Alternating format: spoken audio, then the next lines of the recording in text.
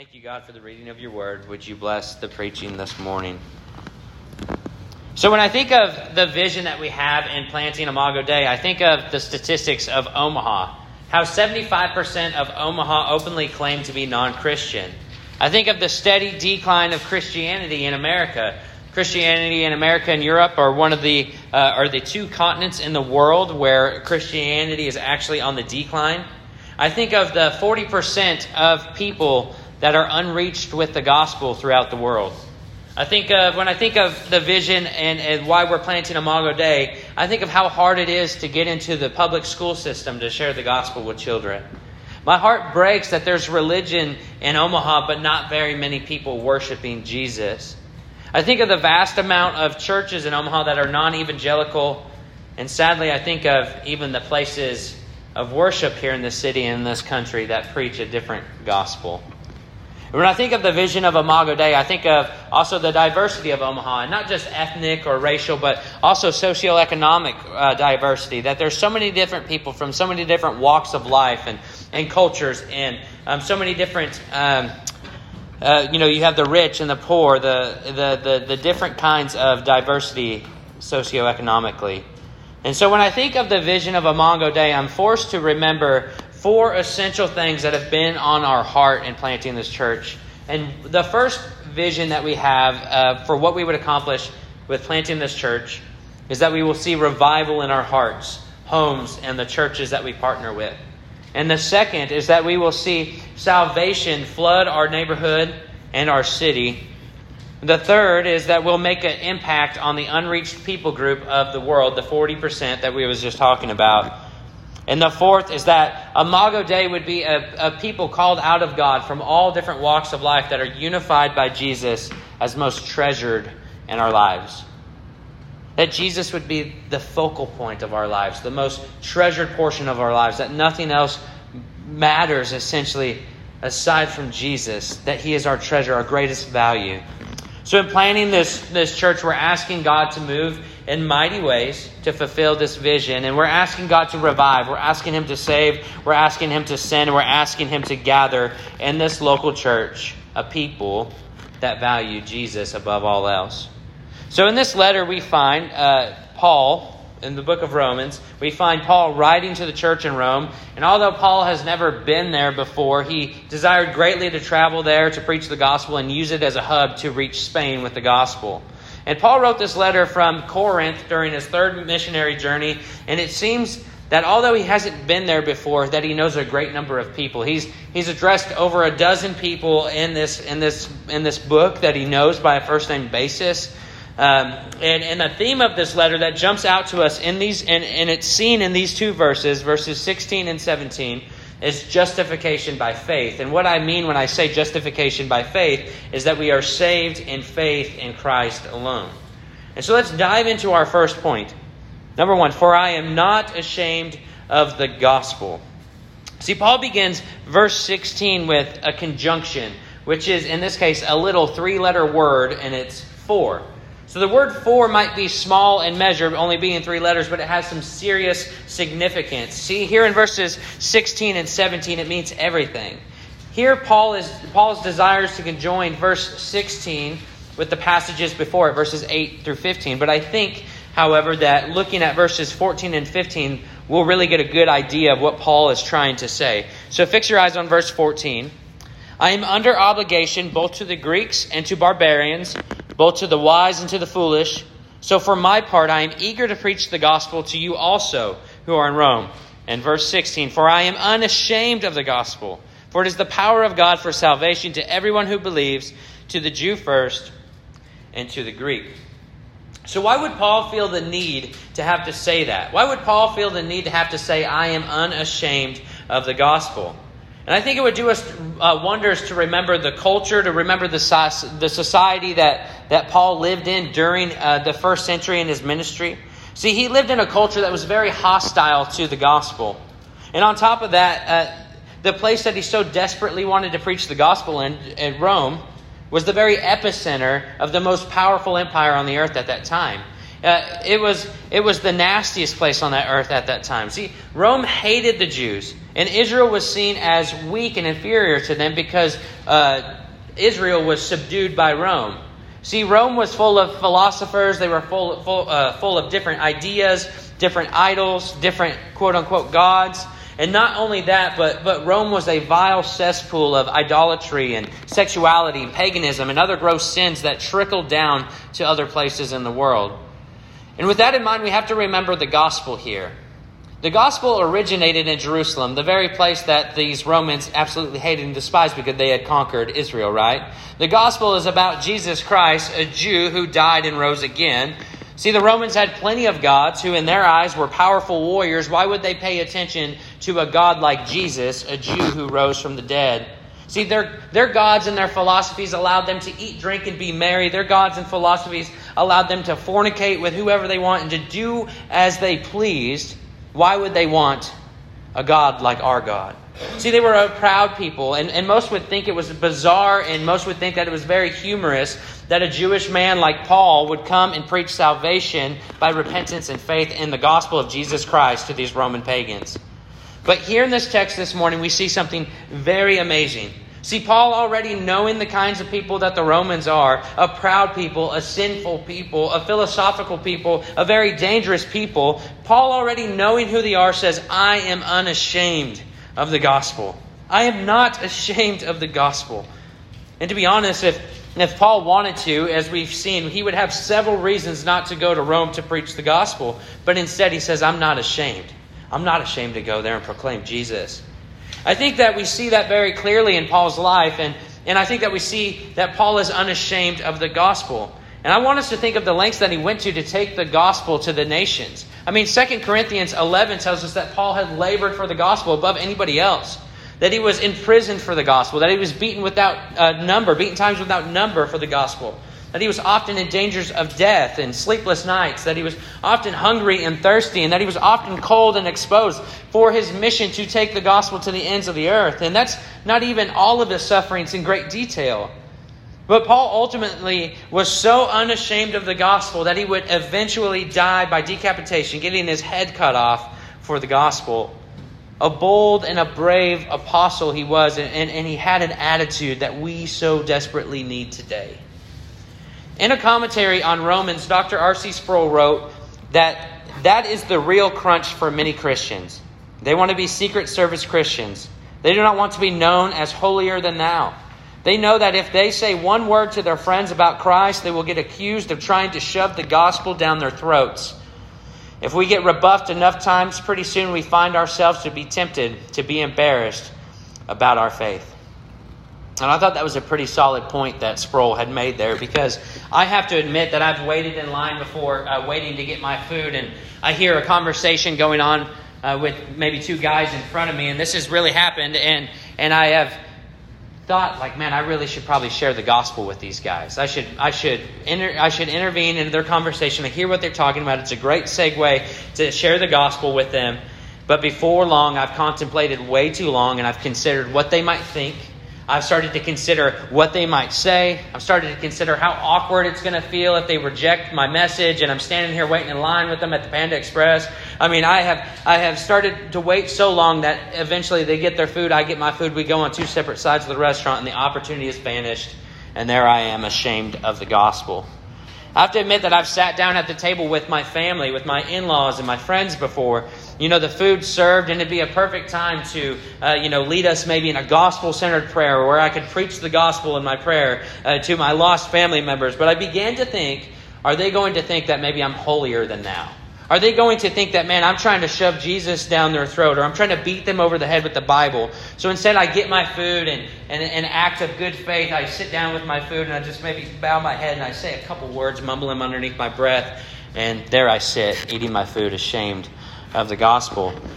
Now, I've been invited to a church to preach before, and this is somewhat comical, but when I arrived at this church, it was anything but a church. It was so chaotic and so crazy. I almost didn't feel safe having my wife there that I wanted to leave right away. And I'm telling you, if I told you the things that I saw, you would think that I was lying to you. But you could ask my wife about it. She was there, and she was a witness.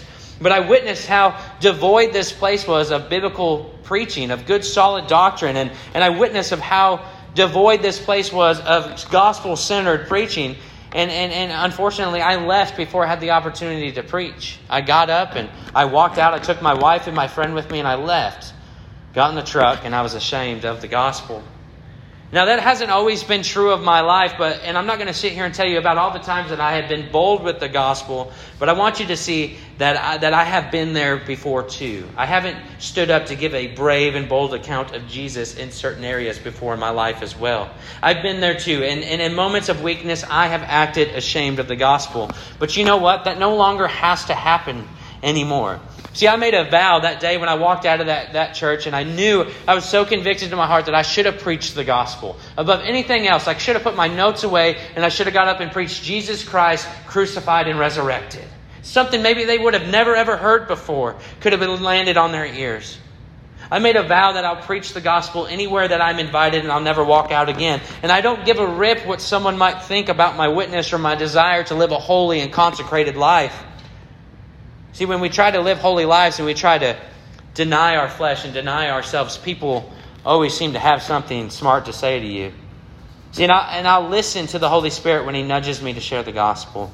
See, no matter how many times I'm rebuffed over my faith in Jesus Christ, I will not be embarrassed because of it, because I know the lengths that Jesus went to save a man like me.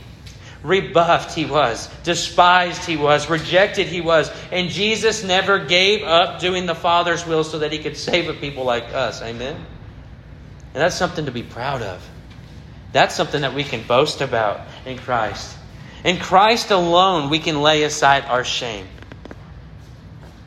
In Christ alone, we can boast. In Christ alone, we can be proud. And I hope that's true of your life. I hope that you see the times that you didn't do so hot as a witness, as a messenger of Jesus. I hope that's true of your life. I hope you can see these times. I hope you can identify them. And I hope that you can see the times that you might have acted ashamed or prideful or embarrassed or possibly even scared of your faith. I hope that you can recognize these moments of weakness in your life. And most importantly, I hope that you can say that it is my desire not to be ashamed of the gospel. No longer will I sit back. I hope that you could say this. No longer will I sit back and fail to give an answer for the hope that I have in Christ. And beloved, the world that we live in today is not very nice. It's very hostile to the gospel. We live in a world whose ears are stopped up to the truth. They bite and they gnash their teeth at the very name of Jesus. We live in a world that's full of idolatry, whose God is their stomachs, doing only what they think is right in their own eyes. The world we live in would love to see Jesus on the cross again. The world that we live in would love to see every Bible burned and destroyed. The world that we live in wants nothing to do with the one and only holy God who sent His Son, Jesus Christ, in the world to die for their sins. Church, it would be very easy to be Christians who are incognito. It'd be very easy in this hostile world to be Christians who go unseen. It'd be very easy to be Christians who lay low in the America that we live in today. But if you've been paying attention, you'll see that the world that we live in today, that I briefly described, is nowhere near as bad as the world that Paul lived in during his day. See, Paul faced very life-threatening and very serious dangers for his faith in Christ. Now, our brothers and our sisters may be facing some serious life-threatening persecution overseas, but here in America, we're really not facing that level of persecution yet. And if we want to see revival in our hearts, if we want to see revival in our homes, if we want to see revival in our churches that we partner with, if we want to see salvation flood the streets of Omaha, if we want to reach the nations with the gospel, if we want to see our church filled with people from all walks of life who are unified by Jesus as most treasured in their life, then we have to be unashamed of the gospel. So let us follow in the example of the Apostle Paul, and let us live lives wherever God has placed us that are unashamed of the gospel. You see, despite all of the reasons that Paul could have been ashamed of the gospel, he chose not to be. Why? The second part of verse 16 there in our second point. For it is the power of God for salvation. Again, we see that conjunction again, that three-letter word for. And it's connecting this section of the verse with the flow of thought coming before that. So I am not ashamed of the gospel, for it is the power of God for salvation. So the word power, I really love this word. The word power in the original language is where we get our word for dynamite. So it's dunamos. And the word salvation promises deliverance and restoration. So with that in mind, the gospel is dynamite. It's extraordinarily powerful. It's the power that God uses to bring about salvation, the deliverance and the restoration of all that sin has scarred and destroyed. And as we see in this text, this salvation is available to all who believe. See, Paul is unashamed of the gospel because he knows it is the power of God to save. See, God is all powerful and He needs nobody, yet He is pleased to rest His power to save the world in the message of the gospel. So one pastor wrote that the foolishness of preaching is the method that God has chosen to save the world. And we see that exactly there in 1 Corinthians 1, 18 through 25. That the foolishness of preaching is the method that God has chosen to save the world. 18 through 25, 1 Corinthians. For the word of the cross is foolishness to those who are perishing. But to us who are being saved, it is the power of God. For it is written, I will destroy the wisdom of the wise, and the cleverness of the clever I will set aside. Where is the wise man? Where is the scribe? Where is the debater of this age? Has not God made foolish the wisdom of the world? For since in the wisdom of God, the world through its wisdom did not come to know God. God was well pleased through the foolishness of the message preached to save those who believe. For indeed, Jews ask for signs and Greeks search for wisdom, but we preach Christ crucified. To Jews a stumbling block, and to Gentiles foolishness.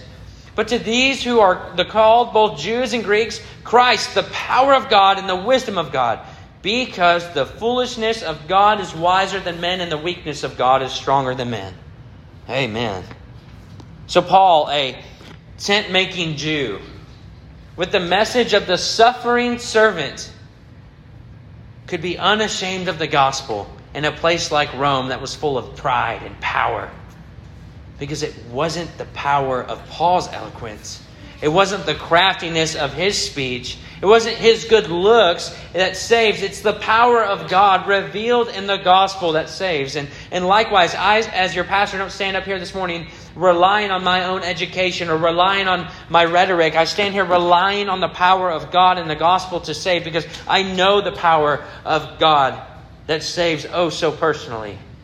I know the power of God that saves oh so personally. I know amazing grace, how sweet the sound that saves a wretch like me. I once was lost, but now I'm found. I was blind, but now I see. I know that amazing grace oh so personally, and I know that all of you guys do as well. This message of the gospel, the power of God unto salvation to everyone who believes, saves us from the penalties of sin. It saves us from the wrath of God. It saves us from the bondage and power of sin in our daily lives. This is my sweetest hope. It gives us a home in heaven for all of eternity, where there's no more sin and no more death and no more addiction and no more struggles with our mental health and no more pain and no more heartache. There's no more tears. This message of the gospel, this power of God unto salvation, is how the names of everyone who believes is written in the Lamb's book of life. It guarantees us a seat at the marriage supper of the Lamb. The message of the gospel is the power of God unto salvation to everyone who believes. To the Jew first, and then to the Gentiles. See, the message of the gospel is not only for the Jews. It's not only for the Greeks. But as that word said there before, it's for everyone who believes. Yes, there is an order that the gospel went out, as we saw in Acts 1 that we preached last week. We saw that the gospel went out from Jerusalem, Judea, and Samaria into the outer ends of the world. And we see it true in Jesus' ministry as well, that he began with the Jews and then the apostles took it to the Gentiles. It's the way that Paul followed in his missionary journeys to take the gospel. You see Paul show up a lot of times to a town, and he looks first for a synagogue or a group of believing Jews so he could present the gospel to them, and whether they accept it or not, he could shake the dust off his feet at them maybe and go on to preach to the Gentiles. We see him preaching in the synagogues and preaching in the marketplace. Yes, it has some significance to the Jew first and to the Greeks that we could dive into deeper this morning, but I just really want to point out what the text is not saying. The text is not saying that the Jews are better than the Greeks. The text is not saying that there's some kind of superiority between them and other people that are non-Jews. The text is not saying that the gospel is only for Jews and for Greeks. The text is saying that the gospel, the power of God unto salvation, is for everyone who believes. So to see revival and salvation flood Omaha, America, and the world, to see our church filled with people from all walks of life who are unified by Jesus as most treasured in their life, we have to believe that this is a work that only God can do. It's not any kind of strategy that we can implement. It's not any kind of game night that we can put on or any kind of thing that we can do. We have to trust and believe that it's only a work that God can do. In any ministry that we create here in this church, we have to pray, does this fulfill the Great Commission? Does this glorify God? And God, would you work through this to draw people to yourself? So we have to believe that this is a work that only God can do. If we want to see this vision come true, we have to trust in His power. We have to believe that the message of the gospel is enough. And we have to keep it central in our lives and in our ministries. We have to pray that the power of God would explode through our communities. So apart from the power of God revealed in the gospel to save all who believe, we can do nothing. Centered around any other thing but the gospel, we fail. We have to trust that the gospel is the power of God unto salvation to everyone who believes, to the Jew first and also to the Greek. So here at our third point. For in it the righteousness of God is revealed. Let me just read this section of Scripture again one more time. For I'm not ashamed of the gospel. For it is the power of God for salvation to everyone who believes, to the Jew first and also to the Greek. For in it the righteousness of God is revealed from faith to faith. As it is written, but the righteous man shall live by faith. Again, we see we find our friend, the conjunction, the word for there. And so again, Paul is connecting the revealing of the righteousness of God from faith to faith to the power of God that's revealed to us in the gospel for salvation. So why is it important that Paul would connect this to his previous flow of thoughts? And it's important because it means everything to what Paul is establishing in the entire book of Romans, which is, like I said at the beginning, justification by faith. So verses 16 and 17 are the very theme and key verses of this book, and they bleed justification by faith, which means that we are made right through faith, or we are made right by God through faith. It means we are declared righteous through our faith in the gospel. So the righteousness of God is revealed in the gospel, which is that God sent His only Son, Jesus Christ, into this world, conceived by the Holy Spirit. He was born of a virgin. He lived a sinless, perfect life, something that you and I could never do, fulfilling the law to a T. He was arrested. He was beaten. He was hung on a cross. The cross that we deserved. The righteousness of God was revealed when God punished sin on the cross. The perfect Lamb of God, Jesus Christ, dying in our place. He took on the wrath of God that was meant for us. The righteousness of God was revealed when after 3 days Jesus rose from the grave, triumphing over sin and death and making salvation available to the believing sinner. So God's power, or His righteousness of God, is revealed in that gospel. That God would punish sin on the cross in Jesus. The death we deserved. The wrath we deserved.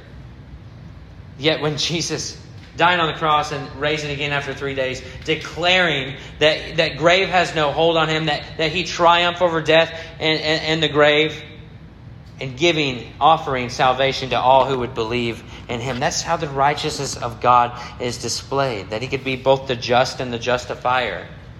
So the book of Romans is a subpoena into a holy courtroom of the Almighty God. In the first 3 chapters, I really need to stop holding up my hand, because every time I do that, it'd be 3 and I'll hold up 4. It's like I just can't count, okay? So in the first 3 chapters, Paul brings all of humanity, both Jew and Gentile, into the courtroom and proves that they are guilty. So let's read Romans chapter 3, starting in verse 10. I read this section of Scripture, Romans 3, verse 10 through 18, as the first section of Scripture that I read in the Romans Road, and I was saved by reading this in Romans 5, 8, and Romans chapter 10. So beginning in verse 10 of Romans chapter 3. As it is written, there is none righteous, no, not even one. There's none who understands. There's none who seeks for God. All have turned aside. Together they have become useless. There's none who does good. There's not even one. Their throat is an open grave. With their tongues they keep deceiving. The poison of asps is under their lips, whose mouth is full of cursing and bitterness. Their feet are swift to shed blood. Destruction and misery are in their paths. In the path of peace they have not known. There is no fear of God before their eyes. He proves, as Galatians 3:22 says, that Scripture has shut up everyone under sin, so that the promise by faith in Jesus Christ might be given to those who believe. Paul puts everybody, all of humanity, in the holy courtroom of the Almighty God here and shows that they are guilty. So what Paul is saying here in verse 17 is that it is the righteousness that saves is the righteousness of God. It isn't any sort of righteousness that we produce. It's not any kind of good works that we can muster up. It's nothing that we've ever done. It's the righteousness of Christ that's imputed to us. It's put upon us that saves us.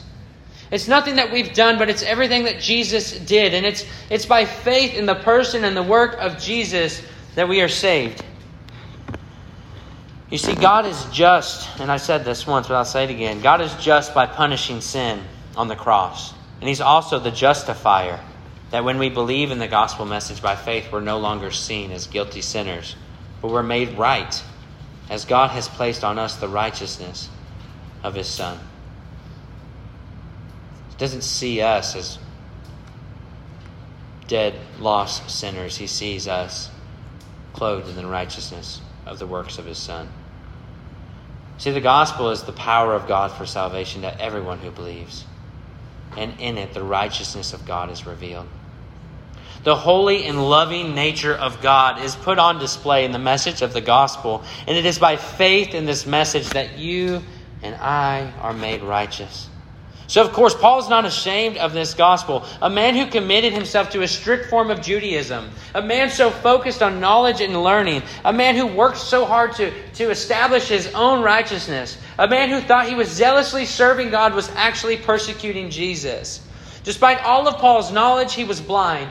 And despite all of Paul's devotion, he was indifferent. Despite all of Paul's good works, he had nothing to show but filthy deeds.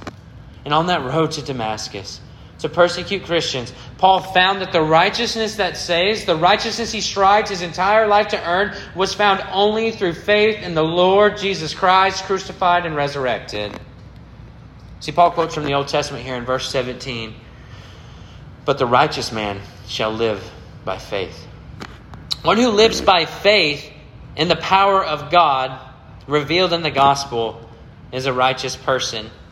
So no matter how foolish the message of the gospel may seem to the intellectual of the day, no matter how foolish the message of the gospel may seem to the religious, no matter how foolish the gospel may seem to the hostile world that we live in, we trust that God's way is better.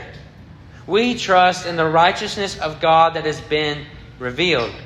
We live every day for the rest of our lives, from start to finish, for all of eternity, riding on the righteousness of God that has been given to us through faith in the person and work of Jesus Christ. See, Paul lived these verses out in his life and in his ministry. If we know Paul and his writings, we know that. He was the greatest missionary for Jesus in history. See, upon the beautiful feet of Paul, he carried the very message that brought salvation to the ends of the earth. He carried the message that saved those who believe from all nations, tribes, tongues, and people. He carried the message of Jesus that united these diverse people and caused them to treasure Jesus above all else.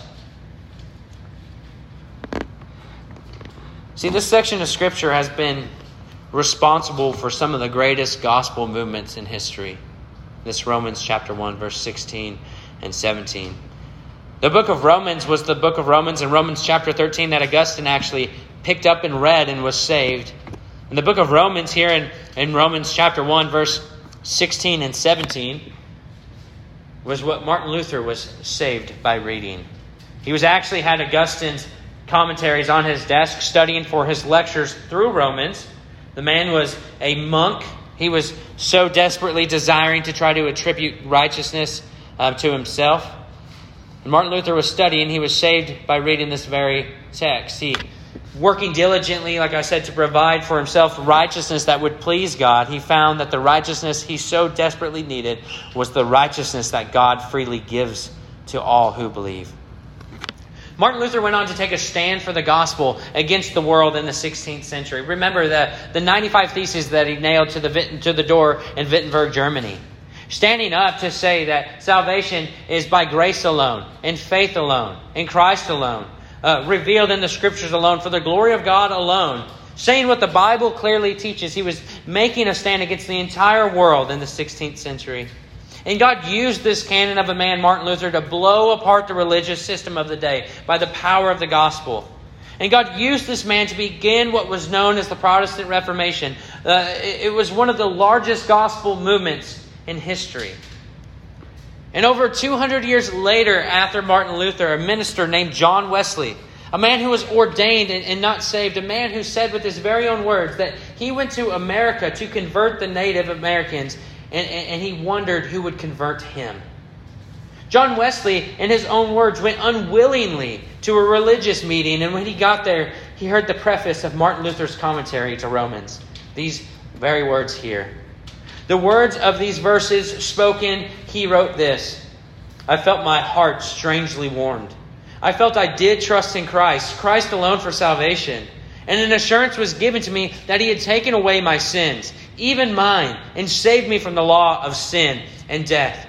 And from here, the fiery preaching of John Wesley, a revival swept through England and transformed the nation. The very words of Romans 16, or 1:16 through 17, have ignited a fire that has brought revival to hearts, homes, and churches throughout the centuries. God has used these very verses to bring salvation to the nations. God has used these very verses to bring a people to Himself, unified in Christ as treasuring Him the most. For I'm unashamed of the gospel. For it's the power of God for salvation to everyone who believes, to the Jew first and also to the Greek. For in it the righteousness of God is revealed from faith to faith, as it is written, but the righteous man shall live by faith. So what's the vision for Imago Dei? What's the vision for us as a church? That we would be unashamed of the gospel, because it's the power of God unto salvation to everyone who believes. That we would live by faith, trusting in the righteousness of God that was freely given to us through faith in Jesus. So parents, if you want to see revival happen in our hearts and in our homes, in our churches, in our community, we have to be unashamed of the gospel. And children, I want you to know this, that if you want to change the world one day, if you want to bring the gospel to the nations, you must be unashamed of the gospel. And church, if we want to see a body of believers fill this room from different walks of life, all bearing the image of God, unified by Jesus as most treasured in our lives, we must be unashamed of the gospel, for it's the power of God for salvation. Let's pray.